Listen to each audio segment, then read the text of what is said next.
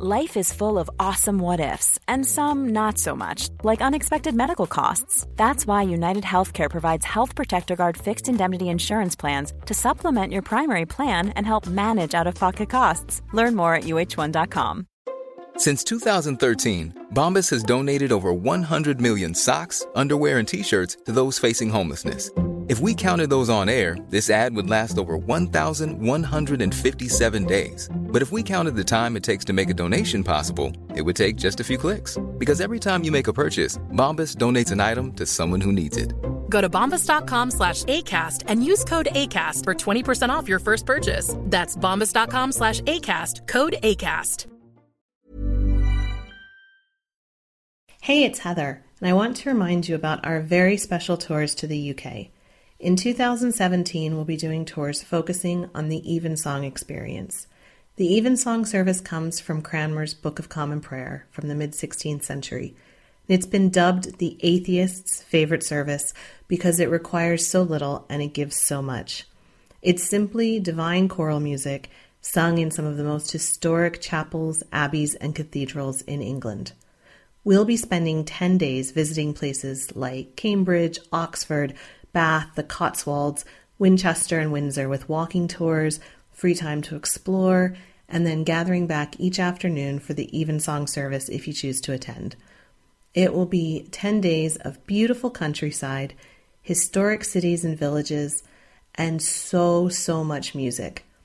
I invite you to go to englandcast.com/tours for full itinerary and pricing information. Again, Englandcast, ENGLANDCAST, englandcast.com/tours. Thanks so much, and now to the show. Hello and welcome to the Renaissance English History Podcast. I'm your host, Heather Teysko, and I'm a storyteller who makes history accessible because I believe it's a pathway to understanding who we are, our place in the universe, and our connection to our own humanity. This is another joint episode with Melita Thomas of Tudor Times. This is the third joint episode we've done, and I'm looking forward to doing a great deal more original content and podcasts with them. Just a quick note that the Renaissance English History Podcast is a proud member of the Agora Podcast Network. The Agora Podcast of the month is How Jamaica Conquered the World, a fantastic podcast on the history of Jamaica. Check it out on iTunes or your podcast app of choice, or at www.howjamaicaconqueredtheworld.com. And as always, you can get show notes and more information about the Renaissance English History Podcast at www.englandcast.com, where you can also sign up for my mailing list. Mailing list subscribers receive extra minicasts each month. This past month was on Henry Fitzroy, Henry VIII's illegitimate son with Bessie Blount, as well as book giveaways, news, and other cool stuff. For this episode as well, you can get lots more information on Catherine of Aragon at www.tudortimes.co.uk. So moving on from that, let me introduce Melita Thomas to you. Melita Thomas is a co-founder and editor of Tudor Times, a website devoted to Tudor and Stuart history in the period from 1485 to 1625. You can find it at tudortimes.co.uk. Melita, who has always been fascinated by history ever since she saw the 1970s series Elizabeth R. with Glenda Jackson, also contributes articles to BBC History Extra and Britain Magazine. So, Melita, can you tell me the sort of basic story of Catherine of Aragon's life? Okay, well, Catherine was, as probably most people know, the youngest child of Ferdinand and Aragon and Queen Isabella of Castile. The marriage of her parents had brought together the various kingdoms of Spain, which made them very influential throughout Europe, and therefore Catherine was quite a prize in the marriage market. Part of her parents' strategy was to isolate France, whom they saw as the most dangerous aggressor within Europe, although, of course, the French may have seen that the Spanish were rather aggressive. But part of the strategy involved marital alliances. And Catherine was promised to Arthur, Prince of Wales, the son of Henry VII. Henry VII had won the throne at the end of the Wars of the Roses, and he was very keen to be recognised by such an important monarchy as Spain's, and therefore he was very keen for the Prince of Wales to marry Catherine. The arrangement was made in 1489 when Catherine was about 4, her prospective bridegroom about a year younger. She eventually came to England when she was aged 15, and she and Arthur were married in a very extravagant ceremony at St Paul's Cathedral. Unfortunately, poor old Arthur died within about 6 months, and Catherine, initially thinking that she would go home to Spain, was kept in England as her father, in particular, and Henry, her father-in-law, quarrelled over what to do with her. Because Henry didn't want to send her back because he would not only have had to send her dowry back with her, but he'd also have had to send her pension that she was due as a widowed Princess of Wales. And as most people know, Henry wasn't that keen on parting with his cash. So poor Catherine was isolated, really, and her position got worse after her mother died in 1504. The solution that they found was for Henry's younger son, Henry, Duke of York, to marry Catherine. But since he was several years younger than her, he wasn't actually old enough to be married. So for the next few years, up until 1509, Catherine was stuck in England, kept short of money, not allowed to go home, not allowed to get married, and really in a bit of a limbo state. Everything seemed to come up roses, though, in 1509 when Henry VII died, and his son, now Henry VIII, decided that he would marry Catherine immediately. Within weeks of his father's death, Henry and Catherine were married, and they were crowned together in June 1509. So Catherine was now Queen of England, which obviously she had felt had been her destiny ever since her parents first betrothed her to Arthur. And for the 5 years or so, Henry and Catherine, they were very happy together. He was completely devoted to her, very romantic in his ideas of marriage, Henry. He liked having a damsel in distress that he could joust in front of, and she would dance with him and generally behave like an Arthurian romance, really. They liked to dance and joust and party together. And she quickly became pregnant, but unfortunately her first baby, it was a stillbirth. And then her second child, who was a son, Henry, Duke of Cornwall, died when he was about 8 weeks old, which was obviously very upsetting, both personally and politically for them. But it wasn't just about childbearing for Henry and Catherine. He was actually very respectful of her intellectual capabilities and her ability to work with him as almost a partner in marriage. And when he went into France at the head of an army in 1513, Catherine was named as his regent, and she took complete control of the country and raised an army to fend off the invading Scots, which resulted in a very, very big victory for England over Scotland at the Battle of Flodden, and generally performed in every respect as a queen should, apart from not being able to have a son who lived. They did have a living child, Mary, who was born in 1516, but there were no sons to follow. And over time, Henry began to worry about what would happen to England after his death. The thought of a daughter as an heir was unacceptable to him.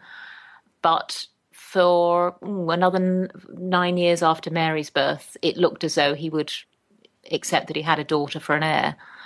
And then in the mid-1520s, there was a perfect storm for Catherine's marriage. She could no longer bear children. The alliance with Spain completely unravelled when her nephew, who was King of Spain and Emperor by then, broke off the betrothal that had been arranged for Catherine's daughter Mary with him. And at the same time, Charles won a major victory over France, so he no longer needed the English alliance. On a more personal level, Henry fell in love with another woman. So there was Catherine at the age of 40, neither politically nor personally useful to her husband anymore, which obviously must have been very sad for her personally, and also politically she had failed in her duty of creating a long-lasting alliance with her country. So Henry looked to have the marriage annulled, and in different political circumstances he probably would have got his way. Popes very frequently did annul marriages for kings because that was part of the real politic of life. But as I mentioned before, Catherine's nephew Charles was now dominant in Europe, and he put pressure on the Pope to not annul the marriage. So for a long period of time, 6 or 7 years, there were endless arguments about was the marriage legal, was it valid, was it not. Catherine absolutely dug her heels in. She affirmed to the end of her life, swore it on the Gospels, that her first marriage to Arthur had been in name only. They'd never consummated it, and therefore her marriage to Henry was completely valid. And Henry, of course, although he never said that she was lying, he took the opposite position, that the marriage had been valid, and therefore he and Catherine should never have married in the first place. And they had received a dispensation to be married, right? So a previous pope had said it was okay. Yes. And it's from it's from the line in Leviticus about how a man shouldn't take his brother's widow, just in case anybody hadn't kind of heard that before. I just wanted to put that in, I suppose. Yeah. Well, the line in Leviticus says he shall not take his brother's wife. But then there's a later text in Deuteronomy that says he should marry his brother's widow. So there was some theological controversy about the whole thing. But the question was whether the Pope had the authority to dispense in such circumstances. Could the Pope actually change something that was specifically written in the Bible, as opposed to some of the other church rules which popes could make or unmake? And that's why Catherine's position was it didn't matter that there was a rule in the Bible about it because she'd never been his brother's wife. Whereas Henry's view was that the Pope didn't have the power to do it.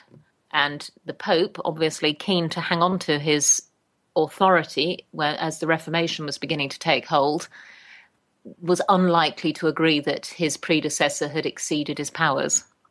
In fact, there were other arguments that Henry could have used, which Wolsey put forward, and which a number of Henry's biographers have set out, that in fact they had the wrong kind of dispensation, because if Catherine hadn't consummated the marriage, they should have had a dispensation against public honesty, which was a different kind of dispensation to say that even though people had thought they were married, even though people had thought that Catherine and Arthur were married, it was okay for her to marry his brother because, it hadn't been a true marriage. So there were other arguments that Henry could have used, but for some reason he absolutely dug his heels in and wanted his argument to be the one that was considered by the Pope, which, looking back, you think, it was rather a foolish action, because if they'd come up with a scheme whereby Catherine's face would have been saved, possibly the Pope might have been more inclined to grant it, and Charles might have been willing to be bought off in some way.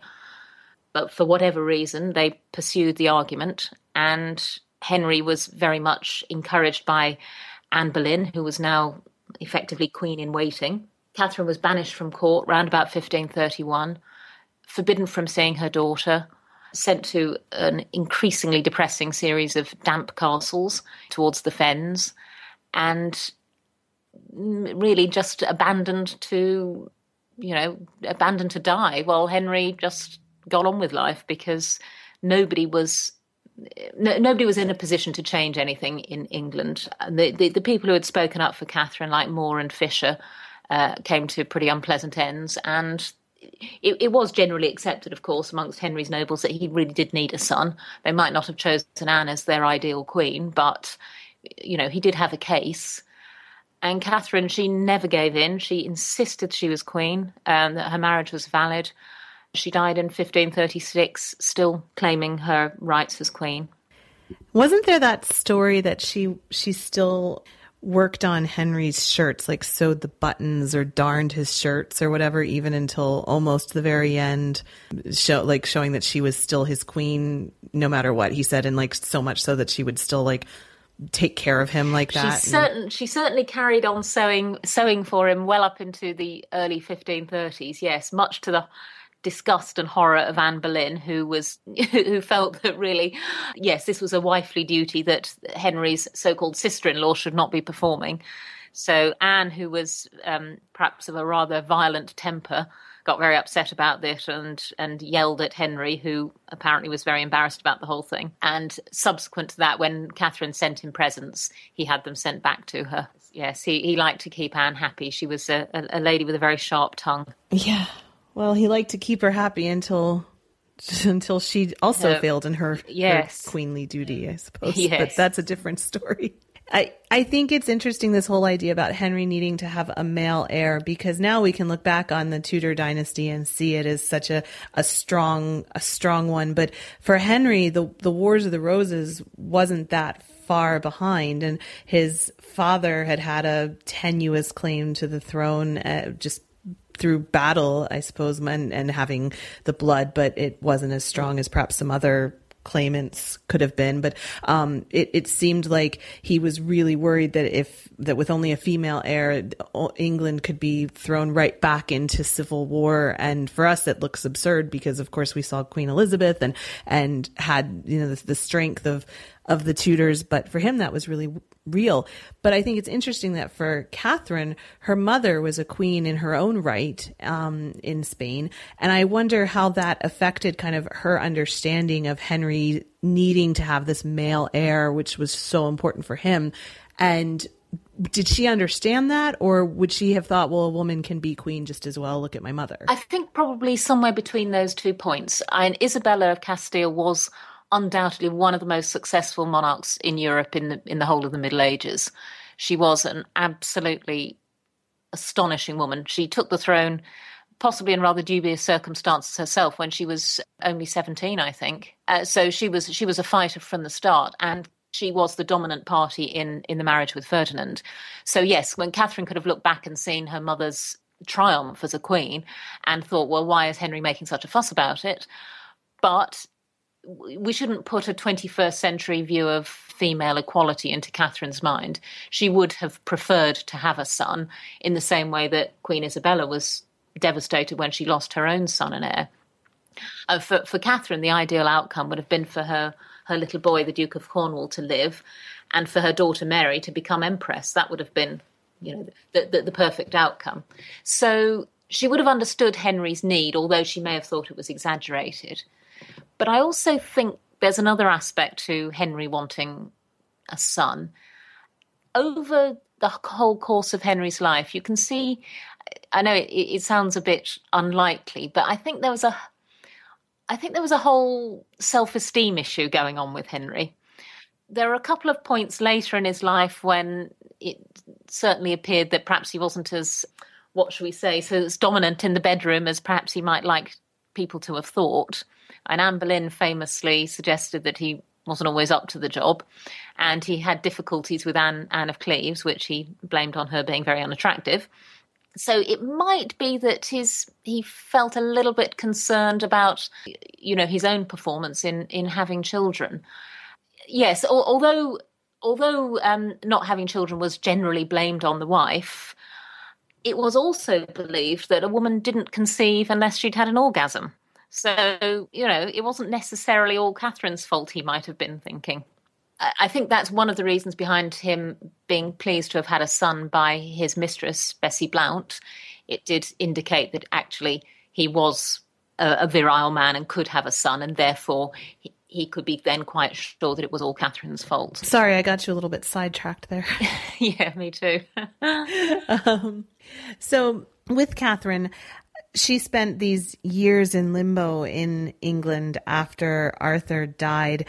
How do you think that affected her? And I think it's an interesting sort of parallel with her time then and then the last 5 years of her life when she was again by herself in sort of a limbo position. I wonder if you draw any parallels to that, and how you think she might have used that early experience later in her life when she was separated from her daughter and her friends and everything like that. Yeah, that's a really interesting parallel. I read recently that a philosopher whose name I can't remember at the moment said that suffering ceases to be suffering when it has a cause. And I think that's how Catherine dealt with the suffering that she did have in her life. I think she saw it as part of a greater good. And therefore, although I don't suppose for a moment that she would have liked to be martyred, she was the kind of personality who would have been willing to die for a cause. Her years as the widowed Princess of Wales, she never gave up hope that she would be married to Henry. She was absolutely certain in her own mind that to be Queen of England was her destiny. And for her, after those unpleasant years, it did actually all work out. She did marry Henry. Therefore, it might be that she continued to hope during the early 1530s that the situation would resolve itself, that the Pope would rule in her favour, and, that God's will for her to be Queen of England would triumph. She was clearly not somebody who ever gave up. She wouldn't compromise. She just had a vision of herself as a rightful queen, and then after that of Mary's rights as well.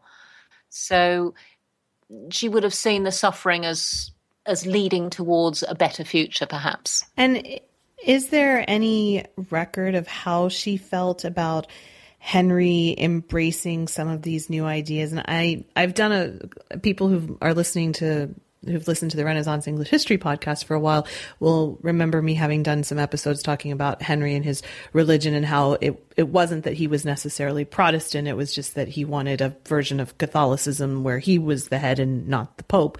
But at the same time, he was being pretty heretical by saying that the Pope didn't have this right to be in charge of the church in England. And I just wonder what Catherine would have thought about this and how this might have affected her, that, it was essentially like a country that was being taken into this whole new world of places, a place she probably wouldn't have wanted it to go spiritually. And if she had to keep fighting to prevent that, or if she just would have sort of given in, it might not have gone to the extreme that it had. And I just wonder if there are any kind of records of how she would have thought about that. Well, as you say, there were no real doctrinal changes during Catherine's lifetime, and she didn't see the dissolution of the monasteries, which would really have brought home the break with Rome to the Catholic population.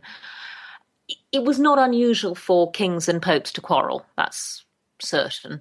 They'd frequently done it before, and it doesn't appear that Catherine had a particularly high opinion of the Pope as an individual, although she absolutely respected his spiritual authority. And also, interestingly, she wasn't necessarily a stickler for some of the minor rules of the church. For example, when she was in that period we talked about of limbo after Arthur's death, she wrote home that she was amazed that people thought that eating meat on a fasting day was practically the sign of a heretic, which suggested that, she herself thought it was perfectly okay. She would no doubt have blamed Anne Boleyn for any heretical notions that Henry might have got into his head. She does seem to have, perhaps some self-delusion here, blamed other people for Henry's misbehaviour all along. Now, we've all done that, haven't we? You blame the other person because you don't want to blame the person whose responsibility it really is. She probably would have thought that, Henry would come to his senses. But of course, she was not a fool. She knew that the longer the Pope didn't make a ruling, the harder it was going to get. There is some suggestion that at the end of her life, she did on one occasion say to Eustace Chapuys that she wondered whether she had done the right thing, but it was a momentary moment of weakness rather than a settled idea. So she did have a daughter, Mary, and what was her relationship like with Mary? I know towards the end she couldn't see her, but what kind of a relationship did they have? Well, they'd been very close when Mary was a child. Catherine herself was much closer to her parents than many royal children ever were, and she had the same close relationship with her daughter. It's probable, although not certain, that she gave Mary her first lessons in Latin, and later when Mary was sent to Wales when she was 9 to act as Princess of Wales, Catherine wrote to her and asked her to keep sending her school exercises so that Catherine could see how she was progressing. She continued to write very warm and affectionate letters to Mary even after they were parted, and she gave Mary plenty of advice on how to conduct herself. She warned her not to get involved in political discussions, to not do anything that was against her conscience, but other than that, to obey her father, to act as a good daughter. When Mary was ill, after they'd been separated, probably through stress and fear, she was in her teens and a difficult age, Catherine begged Henry to let Mary be nursed by her personally, saying she'd put her in her own bed and care for her with her own hands. But Henry, rather unkindly, refused to let her see her. There is a letter that purports to be Catherine's last letter written on her deathbed. There's some discussion as to whether it's genuine or not. But in it, she does ask Henry to care for their daughter and suggests that, that was one of the last things on her mind was Mary's health and happiness. So, yeah, sad. I have a daughter, so it makes me want to cry. Like, if somebody kept me away from Hannah, I'd be like, oh, nope, that's not going to happen. But the times were different then. Yes. And it's difficult, isn't it? Because if Catherine had given in the beginning, if she had accepted Henry's desire for an annulment, he would have undoubtedly treated her respectfully, kindly. I mean... like he did with Anne of Cleves. Yes, exactly. And, he and Catherine had been married for 20 years. And he genuinely loved Catherine when they were younger. And he was still fond of her when when the divorce proceedings began. It wasn't like he hated her. Obviously, he came to resent her and hate her and feel she was standing in his way. But it wasn't, and he'd fallen in love with another woman. But it wasn't that... it didn't start off as personal animosity. Right. So sad. Yeah. What about her relationships at court? So when she was younger, they enjoyed having parties and dancing. Did she ever become a big part of life in the Tudor court, or because she was Spanish, was she kind of outside it? What was life like for her at court? Oh no, she was definitely a part of the court. I mean, she left Spain when she was 15. I always find when they show her on television as having a broken accent. I mean, really, she lived in England from the time she was 15. She did speak very good English. She may have had an accent, but she spoke and wrote and conducted her life largely in English. So in her younger days, there were constant parties and joustings and masks and all the rest of it. She was a very successful regent during Henry's period in France, as we discussed before. And she was surrounded by the wives and the daughters of England's premier nobility. The Duke of Buckingham's sisters were her ladies-in-waiting. The Earl of Surrey's wife, the Duke of Norfolk later, she was a central part of the court. She was also very important in Henry's patronage of scholars and musicians. Henry and Catherine both enjoyed music. They both patronised Erasmus and Colet and other humanist writers. They paid for them, essentially. So she was part of the intellectual life.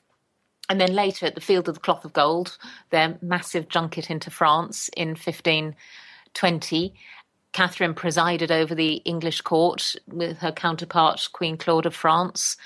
So no, she was very much an integral part up until probably the mid-1520s, when obviously, as we mentioned before, the political situation went downhill and England moved more towards alliance with France, away from the Spanish alliance. That took me to my next question, which was how he had obviously been so in love with her early on and trusted her. And did that change simply because she was getting older and unable to bear a son, or did it also have to do with the changes in his foreign policy? So if you can talk just a little bit, I know you touched on it earlier, but if there's anything more you want to add to that. Yes, I think Catherine was the embodiment of a policy that had been started by Henry VII and continued by Henry VIII.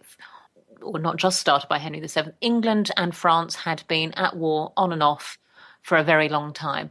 And we can look back and say, well, we know the 100 Years' War was over. But for Henry, it wasn't over. He still fancied himself as King of France. And he, in his early days, or even in his later days, because he continued to fight with France until the end of his reign, he wanted to be Henry V and reconquer France.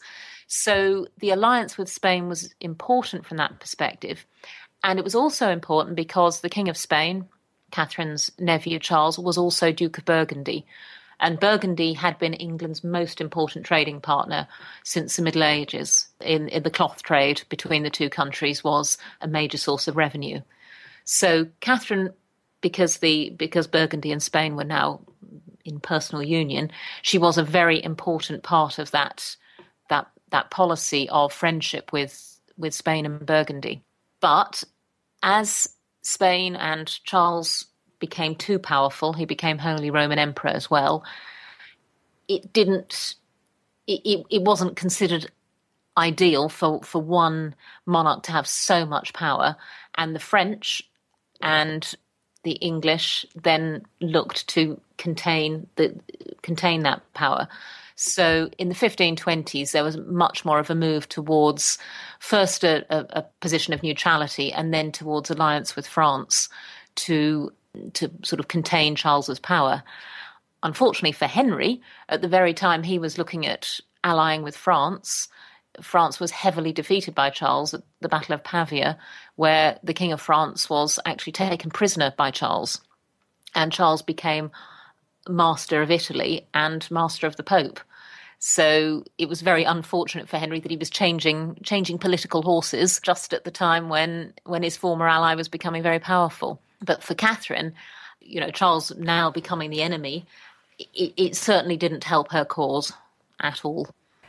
So more personally with her, is there any record, or how do you think that her struggle with fertility would have affected her? Like, that was her main role in life, was to bear sons, and the foreign policy part as well, but her main job was to have a son. And given that she didn't seem to be able to do that, which I know a lot of people now are saying was down to Henry as well, quite possibly. But for whatever reason, she wasn't able to do that. Like, how do you think that would have affected her? It's interesting. As you say, at the time, everybody would have pretty much blamed Catherine, even though we might now say, well, hang on a minute, there were two of them here. Her only actual recorded comment that I can think of on it was in the famous speech she made at Blackfriars when her marriage was being tried in open court by the two cardinals, Wolsey and the Pope's legate, Campeggio. And she famously got up and knelt in front of Henry and said, our marriage is valid, etc. And she said, although it has pleased God to take her children, through no fault of mine. So she rejected the notion that it was her fault, it was God's will. Of course, she must have been, on a personal level, deeply, deeply unhappy to lose probably 6 out of 7 children. And she didn't miscarry early. She miscarried or had stillbirths at a late stage, so eight months, or the children being born and then dying. So it wasn't even a case of, at a few weeks. She carried these babies almost full term. So it must have been emotionally, I mean, goodness knows what her hormones must have been like, in a practical sense, because you look back and you think, well, we just gloss over these things. But I'm sure any woman who's had children will know, how hormonal and difficult and things the whole thing can be. So it would have been deeply, deeply depressing and distressing for her personally. Henry, to be fair to him, for the first losses, even the little boy, he comforted Catherine. He was by her side. He never appeared to blame her at a personal level. It was almost perhaps his reluctance to blame her personally that led him to look into his Bible and realize in his own mind that God was punishing them for the sin of marrying. I often feel like I identify with her now later in life, having had a fertility struggle of my own and everything. And I just think, gosh, like the weight of the world must have been on her, that here she was unable to do her one job. And then like her whole church is blown apart in England. Of course, she didn't live to see all of that, but still to think of what happened because she had some fertility issues. Yes. So what sort of good friends, what kind of relationships did she have with people towards the end of her life? Did she have any kind of support network at all once she was banished, and who would have been with her? She certainly had a lot of support at court in the late 1520s. This was for a variety of reasons. From a political point of view, the alliance with Burgundy that I've mentioned remained an important part of England's need to export goods. So people were not that thrilled with quarrelling with the emperor. On a personal level, Anne Boleyn was not popular. The very idea that a royal daughter like Catherine would be thrown aside for somebody who was a knight's daughter wasn't something that went down well with the nobility, that they would have to curtsy to somebody who they thought was pretty low born. Catherine had been popular. Her ladies in waiting, some of them supported Anne, but by and large the the older generation supported Catherine. Amongst Henry's own family, her sister-in-law, Mary, the French queen, who was Duchess of Suffolk by then, she was very much on Catherine's side, although she died in 1533. The Duchesses of Norfolk, well, there were two duchesses. One was a dowager and one was the current duchess. The current duchess was a close friend of Catherine's and apparently even smuggled letters into her, hidden in an orange, apparently, which is quite a fun idea. But whereas the Dowager Duchess was a firm supporter of Anne Boleyn. Lady Salisbury, who was the governess of Mary, but was also the king's cousin and a noblewoman in her own right. She was countess herself. She was a strong supporter. Henry's other cousins, as in many cases of divorce, a lot of the family who'd known the wife for a long time tended to side with her against the newcomer. Her closest supporter and friend, if you can say an ambassador as a friend, was Charles's ambassador Eustace Chapuis, who seems to have had rather a soft spot for her personally. I'm not suggesting he was in love with her, but he seems to have had a great deal of respect and admiration for her as an individual, and he fought tirelessly to get Charles to support her with more than words, which he never did. So it's good to think about, even though she was alone, she still had people supporting her and around her who loved her. And at the very end, her oldest friend, a lady called Maria de Salinas, who was Lady Willoughby de Brooke by then, she lied her way into the castle at Kimbolton where Catherine was dying to make sure that she wasn't alone at the end. Generally, the storyline of Catherine is, this wronged woman who suffered and all of that. What should we know about her that isn't generally part of that storyline? Like, what are the other sides of her? I think one of the areas that is less talked about was a point I mentioned earlier, her interest in humanism and the new learning. People think of her as very hidebound and old-fashioned Catholic, opposed to reform root and branch. But actually, she was very well educated in her generation, one of the first women to really benefit from a humanist education. She learnt to speak and write Latin. She studied history and politics and philosophy, which most women didn't, and none of Henry VIII's other queens were educated to the level that Catherine was. So she had an interest in scholarship and new ideas. She was, as I say, supervised the education of her daughter. She commissioned works from humanists such as Vives. I'm not sure on that. You'll have to say that one in Spanish. Juan Louis Vives, who was a noted humanist to actually develop an educational program for Mary. Her activities as regent. She was also very interested in the Navy. She attended with Henry a couple of inaugurations of ships. There was one, the Peter Pomegranate, which was named for her badge of the pomegranate. The Catherine Pleasance, which was more of a pleasure ship for her and Henry. And she took an interest in shipbuilding during the wars with France in 1513. So she was interested in more than just religion.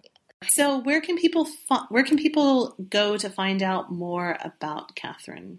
Well, if you'd like to read about her, there have been two really good biographies in the last few years, one by a chap called Giles Tremlett and one by Patrick Williams. And both of them have looked at it much more from the perspective of information that's available in the Spanish archives. Previous to that, there was only one really good biography, or even one at all, which dates from the 1930s, I think, by Gerard Mattingly. Again, in books, she's also forms sections in the various books on the Six Wives by Antonia Fraser or Alison Weir, David Starkey, David Loades, and I think are the main ones. For fiction, she's the heroine of probably my favourite historical fiction book of all time, Nora Loft's book, The King's Pleasure. But she is also, today, May the 5th, the subject of Alison Weir's new novel, Catherine of Aragon, the True Queen. So that'll be an interesting read.